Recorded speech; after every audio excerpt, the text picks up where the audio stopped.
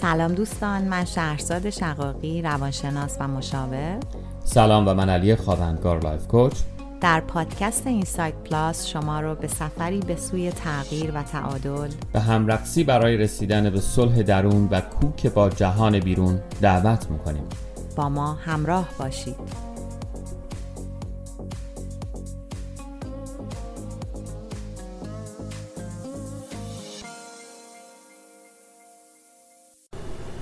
خب دوستان عزیز، ما امروز یک مهمان ویژه داریم.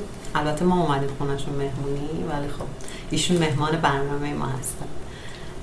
صدف قزلباش عزیز که امیدواریم که بتونیم خیلی جلسه خوبی رو با هم دیگه داشته باشیم. ممکنه که توی فقط یک برنامه نباشه این صحبتامون، ممکنه یه ذره ادامه دار باشه، ولی در هر صورت امروز شروع میکنیم.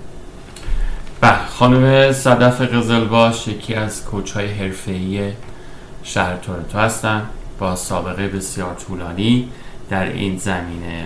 بیشتر از 10 ساله که صدف با افرادی که تو مسیر تغییر هستن کار میکنه. این افراد مهاجرین متخصصن، جوانان در شرف ورود به دنیای جدید بزرگسالی هستن، کسایی که میخوان دنبال شغل بگردن، کسایی که به خصوص زنهای مهاجر در گروه‌های مختلف که میخوان خودشون رو تثبیت بکنن در جامعه جدید با شرایط جدید.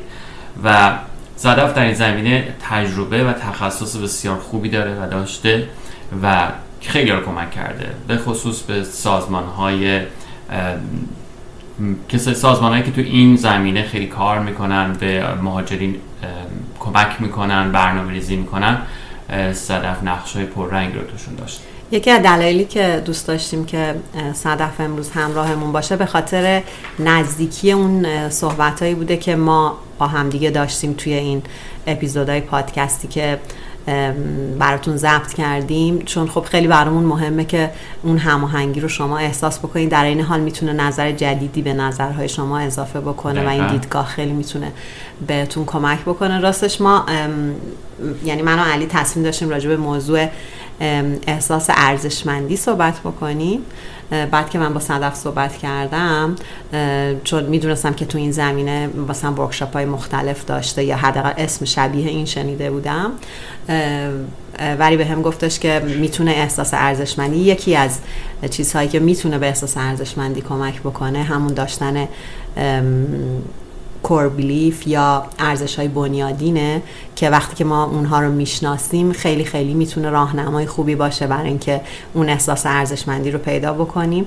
البته این فقط همه دلایلش نمیتونه باشه، ولی یکی از دلایلیه که از نظر صدف دونستنش خیلی بهمون کمک میکنه. صدف جون خوشحالیم که پیش ما هستی. سلام میکنم به تمام شنونده‌های عزیز شما و شما دوتا عزیزی که توی روز کریسمس این گرمی رو به خونه من آوردین و این گپ و گفت و ایجاد کردین و منو به برنامه خیلی جذابتون که من خودم از شنونده‌هاتونم دعوت کردین. خیلی ممنون از معرفیتون، لطف دارین به من. به هر صورت هممون به شکلی در حال رشدیم و در این حال وای میستیم برای رشد دیگران و این خیلی ارزشمنده که با شما دوتا یه همکاری کوچیکی کرده باشیم. مرسی، باعث افتخار ما. خیلی ممنون. خب من خیلی دوست دارم بدونم، چون میدونم که تو این زمینه کارهای خیلی عملی داشتی، نه فقط در واقع، چون وقتی میریم سمت ورکشاپ یعنی خیلی خیلی عمیق‌تر کار کردی با آدما و خیلی همینجوری که صحبت میکنی و قبلا هم صحبت کردی دیدم که ایده های خیلی خلاقانه‌ای هم در واقع داری برای اینکه به آدما کمک کنی که بتونن اون ارزش های بنیادینشون رو پیدا کنن. اول اصلا برامون توضیح بده لطفاً که ارزش های بنیادین چیه؟ حتما. آره، همیشه باید با این شروع کرد، چون به نظر من دونستن ارزش‌های فردی و شخصیمون و ارزش‌های بنیادیمون یا به قولی کور ولیوهامون اون نقشه گنج ماست. من همیشه اینطوری توضیح میدم برای آدم‌ها. میگم یادم میاد که خیلی سال پیش وقتی که خیلی جوان‌تر بودم، احتمالاً چون از یک جنریشن هستیم، همون کتاب کیمیاگر پائولو کوئلو رو خوندیم که در واقع یه نقشه گنجی بود و وقتی که اون فرد آخرش میرسه و به اونجا متوجه میشه که این نقشه گنج خود شخصیش بوده، در واقع گنج واقعی در کل در کار نبوده. و این این خیلی واضحه که دونستن ارزش‌های فردی و شخصی رسیدن به نقشه گنجتونه و اینکه از اون به بعد دونستنش رسیدن به گنج است، ولی استفاده از گنج و خرج کردن گنج اون در واقع مسیر آگاهیه که ما وقتی اینو میدونیم دیگه نمیتونیم جوری اکت بکنیم و شواب بکنیم و ظاهر بشیم در دنیا که نمیدونیمشون. پس چی هستن ارزش‌های فردی؟ در واقع لیستی در دنیا وجود داره برای مثل یونیورساله، برای که سرچ شده، با آدمای زیادی در واقع صحبت و گپ و گفت شده، ریسرچ های زیادی شده، تست های زیادی گرفته شده و در کل یک تعدادی از ارزش ها مثلا این که میگیم ما یک تعدادی مثلا فرض کن 1 میلیون فعل در زبان فارسی وجود داره. این هم یک تعدادی ارزش هست که ارزش های بنیادی افراد شناسایی شده که با تستای مختلف میشه اینا رو در آورد، با مصاحبه های 1 به 1 در واقع میشه پیداشون کرد و کمک افراد کرد که اینا رو خیلی راحت از یک طریق خیلی منطقی با 1-2 جلسه صحبت با آدمی که مال این کاره، آدمی که این کار رو پرکتیس میکنه بتونیم پیداش بکنیم. وقتی پیداش کردیم باورتون نمیشه تو همین جامعه نورت امریکا با این همه ریسورس و منابع نالج، افراد زیادی در سطح کورپوریت، حتی در سطح شرکت ها و ارگانیزیشن های خیلی بزرگ کور ولیو های شخصی خودشون رو نمیدونن. این شاید به نظر شوخی بیاد ولی حقیقتا تجربه‌ای که من داشتم، تجربه مختصر و کوتاهی که من باهاشون داشتم و واقعا دیدم حتی ممکنه در سطح یک CEO و در سطح یک منیجر این فرد کاملا، نه که بگم اصلا آگاهی کامل نداشته باشه که این ارزش‌های فردی و بنیادی منه که اینجا من رو تحت استرس گذاشته یا اینجا در واقع کاربرد کارایی تیم منو پایین آورده یا نحوه مکالمات من با افراد تیمم رو تحت شعاع قرار داده یا چطور میشه در یک رابطه زناشویی 2 نفر بدون اینکه یک هایلایت مشخصی رو بتونن بذارن رو میز بگن این مشکل ماست ولی تو دلشون ناخوشحالن و عدم رضایت دارن از اون ارتباط یا از اون برنامه ریزی که برای زندگیشون دارن، یا افراد جاهایی که کار میکنن شاید پیچک خوبی یا حقوق خوبی هم به نسبت دارن میگیرن یا متوسط رو به بالا ولی خوشحال نیستن. مثلا فردی بوده که من میشناسم از در واقع مراجعین من بوده، در یک شرکت بریتیش کار میکرده، شرکت انگلیسی، در شرکت بریتیش تاباکو کار میکرده و وقتی که به مرز اگزیکیتیو و سی او میرسه متوجه میشه که بسیار افسرده است و حالش خوب نیست و سالهاست داره. وقتی که یک کمی مکالمات رو عمیق‌تر کردیم متوجه شدیم که سالهاست از این که داره میره سر این کار خوشحال نیست، با وجود که خیلی موقعیت اجتماعی کاریش خیلی بالا بوده و حقوق فوق‌العاده. و وقتی که ما ارزش‌های وجودی این فرد رو پیدا کردیم و در آوردیم متوجه شدیم که اصلاً در راستای ارزش‌های اون شرکت نیست و قاعدتاً شرکتی که تولید تنباکوی جهان رو داره در دست خودش میگیره با فردی که سرویس و کامیونیتی و کمک و سلامت جزو ارزش‌های بنیادی این فرد هست بسیار در تضاد هستن و پس این فرد چون ارزش‌هاش داره بهش احترام گذاشته نمیشه یا دیس آنر میشه بسیار در رنجه. پس لزوما آنچه که ما در دیگران میبینیم از شرایط زندگیشون، از شرایط فایننس و مالیشون یا موقعیت‌های کاریشون لزوما تضمینی بر شادی درونی اون فرد نیست، چون بر اساس ساینس و ریسرچی که شده وقتی که ما ارزش‌های وجودیمون و همون کور ولیو هامون آنر نشه یا توسط خودمون یا توسط محیطی که درش هستیم ما همیشه داریم مثل این که داریم خلاف جهت آب شنا می‌کنیم و اون حال دلمون خوش نیست و خیلی وقتا ربطش میدیم به آدم‌های اطرافمون، به شرایط اطرافمون، به اوضاع مالیمون، ولی شاید با یک تغییر کوچیک در نگاه و دونستن این که پس مثلا ارزش من، یکی از ارزش‌های بنیادی من مثلا خانواده بوده در حالی که من شغلی داشتم که همش توش سفر بوده، پس یکی از دلایل مثلا ناخوشنودی من بوده که من کمترین وقت رو با خانواده میگذروندم و کمترین تعامل رو با خانواده‌ام داشتم. و برعکس ممکنه کسی بسیار زیاد وقت با خانوادهش میگذرونه ولی در واقع ادونچر یا ماجراجویی یکی از بزرگترین ارزش‌های زندگیش باشه و داره در رنجه که دست و بالش بسته است و نمیتونه اون بخش از خودش رو زندگی کنه و اکتیوش بکنه. حالا من چند تا از در واقع ارزش‌هایی قبل از اینکه چند تا از اون ارزش‌ها رو بگیم، من می‌خواستم چون من اول گفتم کور بیلیف یا باورهای بنیادی، به نظرت اینا به هم نزدیکه یا اصلا ربطی به هم نداره؟ میتونه باشه ولی باورهای بنیادی باز یک شاخه دیگه‌ای در واقع از عینک‌هایی که ما به چشممون میزنیم. یعنی ارزش یه ذره اصیل‌تره به نظر. ارزش چیزیه که یا با فرهنگ ساخته میشه یا با باورهای شخصی آدم ساخته میشه یا میتونه ریشه ترس داشته باشه و یا میتونه ریشه خودآگاهی داشته باشه. پس سوال خیلی خوبی کردی، چون مثال این که مثلا من اگر که خانواده برام یک ارزش حساب میشه باید ببینم این ارزش از کجا میاد. از ترس منه که من خودم رو سر سفره شام خانوادم برسونم یا اینکه از خودآگاهی من میاد. این یک انتخابه و در دل من قند آب میشه وقتی این کار میکنم. دیدیم که خیلی وقتا ما توی فرهنگمون از روی ترس یک سری کارها رو انجام میدیم که به نظر کار جالب و قشنگی هم میاد، مثل دادن هدیه، مثل برآوردن یک سری از رسومات، یک سری از ترادیشن ها، مثل یلدا، مثل عید، دید و بازدیدهایی که بهش موظف هستیم.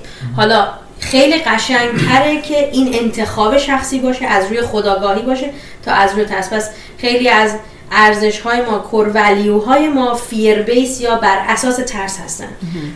ترس از قضاوت، ترس از پاشیدن لیمیت‌ها، از دست دادن محبتی که انسان‌ها به خاطر اونا به ما دارن. خب این خیلیش فرهنگیه، تو فرهنگ‌های متفاوت فرق میکنه. ولی سوال خوبی بود، چون به نظر من سیستم ارزش‌گذاری ما و در واقع نگاه ما به دنیا بر اساس سیستم ارزش‌گذاری ماست.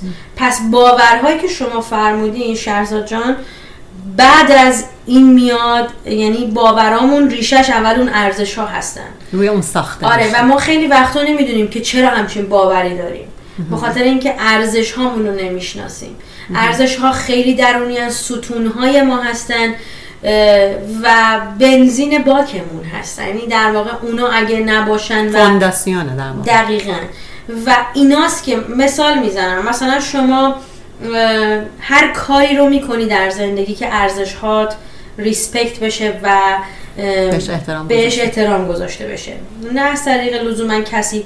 مثال میزنم، شما مثلا من به یه مثال خیلی جمع جور حسی میزنم که بشه درکش کرد. مثلا فرض کنید که برای شما مزه ترشی در دهانتون یک کور ولیو باشه. من میگم بله. رسیدن به مزه ترش Just a moment. Okay, I found this. اشکال نداره. دوستان سیری به زبان فارسی اصلا ناآشنا هستین. موبایل من سیری یه خورده حساسه. خواست بگی منم هستم چون من نبودم. سیری هم به مزه ترش حساس داره. میگن که زبان فارسیش هم قرار درست بشه. خدا میگه. بله. برگردیم به داستان مزه ترش. مثلا یکی از کور ولیوهای یک فرده که البته اینجوری نیست، ما داریم مثال میزنیم برای اینکه خیلی مثال ساده و عددی بزنیم که بشه رسید. اگر مزه ترش یکی از ارزش‌های بنیادی من باشه، برای رسیدن به مزه ترش کار میکنم، میرم دنبال ابزاری میگردم که منو به مزه ترش برسونه. تجربه مزه ترش روی زبان، یعنی من دنبال لیمو هستم، دنبال قرقورود هستم، دنبال هر چیزی که ترشی، لواشک. آره.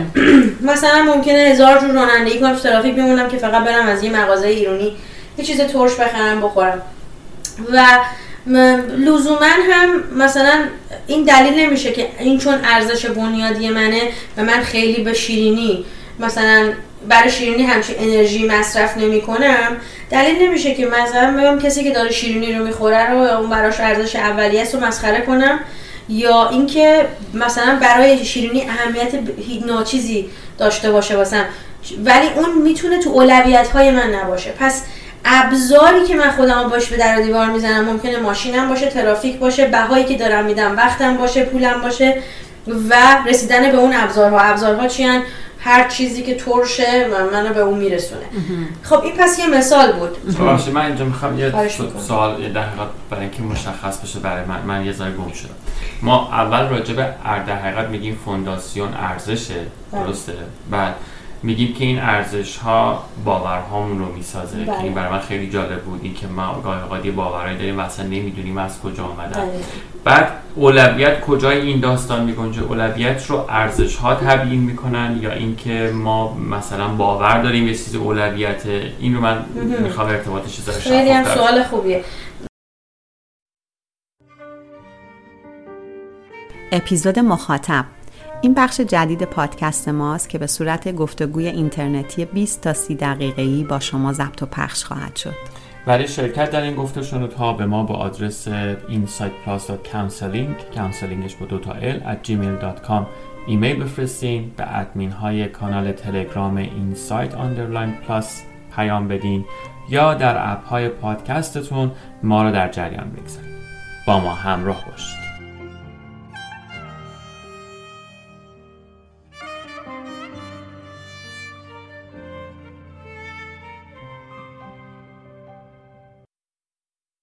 خب کور ولیو همون همیشه ما بین 5 تا 7 تا ارزش بنیادی داریم. بقیه ارزش ها که در واقع سیستم ارزشی ما رو میسازه، از سازمان ارزشی ما رو میسازه، اونها میاد توی اولویت های بعدی. پس در واقع امیدوارم که دارم سوالتو درست میفهمم علی جان، اینکه اونایی که اولویت‌های ما هستن و باورهای ما رو تشکیل میدن، مثال میزنم موفقیت، داشتن دستاورد برای یک فردی یا اچیوینگ، برای یک فردی کور ولیو هستش.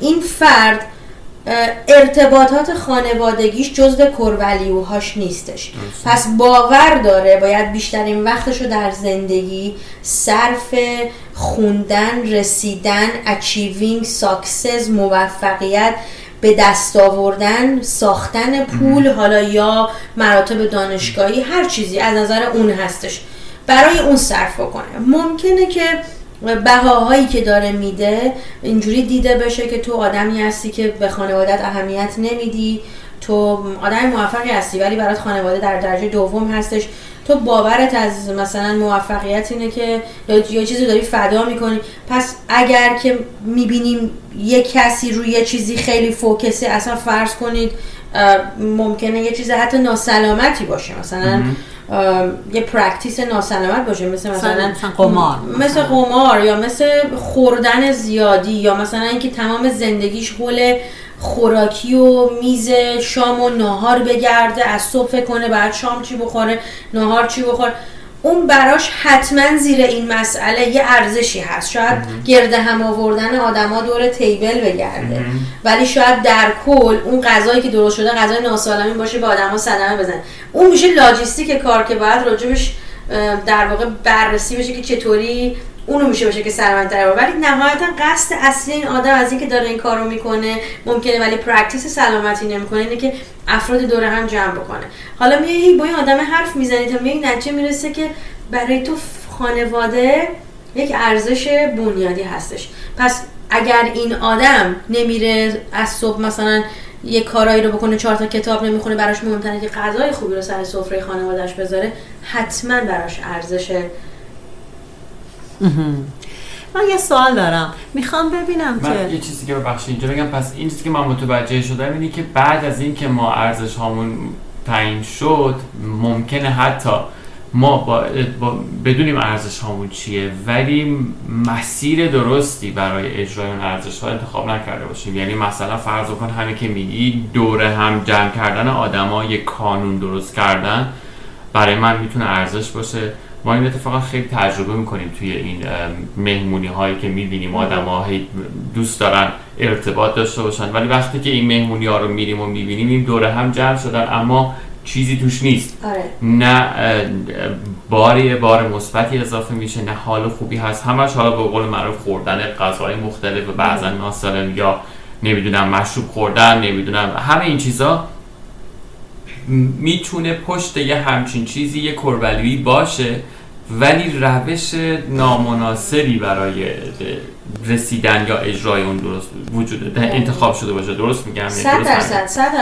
و خیلی وقتا هم تو همین روابط اجتماعی خیلی وقتا طرز زندگی ما نشون میده ارزش‌های ما چیه. مثلا اگر عده‌ای هستن هر هفته دلشون میخواد گدرینگ‌های شلوغ داشته باشن، بزنن و به رقص و درینکینگ کنن و هر کار دیگه‌ای بکنن، خیلی هم با ارزشه. برای اونا احتمالاً شادی یکی از ارزش‌هاشونه، یا مثلا مغز رو خالی کردن از معاشرت انتלקچوالی و مثلا گذاشتن روی دنده این که مثلا خودشون رو اینطوری راحت مثلا خوش بگذرونن، خوشگذرونیه در واقع. یعنی شاید لگر دیگه ای رو نخوان تجربه بکنن یا قضاوتی نیست. در کل داریم بررسی میکنیم یه سری از مثالا رو، مثلا همکاری، مثل شجاعت، استقلال، مثلا نوآوری، اعتماد پذیری، مثلا خود دینداری، احترام، مسئولیت پذیری. من دارم همینجور از روی لیست یه سری چیزایی که ریسرچ شده برای آدما خیلی ارزش بنیادی بوده که پاش واسطادن